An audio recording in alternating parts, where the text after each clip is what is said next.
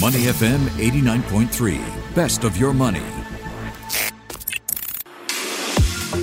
Market View Minutes with Michelle Martin on Money FM 89.3. Today in Market View Minute, we take a look at dating apps. I've been tracking them recently and they are big business. Take the Match Group, for example. It owns some of the world's most popular online dating platforms, including Tinder, Hinge, and OkCupid. Its services are available in more than 40 languages worldwide. And now the company is set to become one of the newest members of the S&P 500. Match will replace a pharmaceutical group called the Perrigo company in the S&P 500 later this month.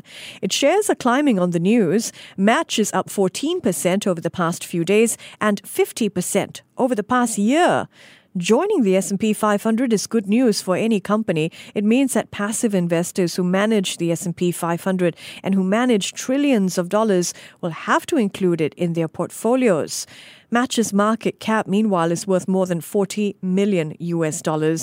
That's more than Hilton Hotels, Delta Airlines, or even Yum. That's a company that owns KFC and Pizza Hut.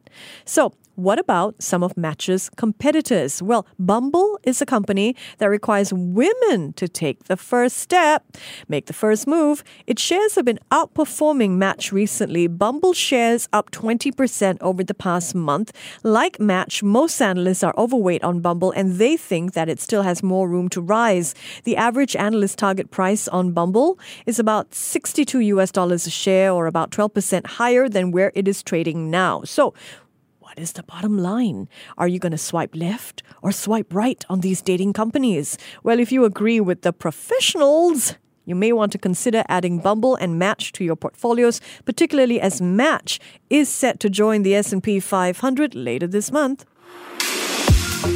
Market View Minutes with Michelle Martin on Money FM 89.3.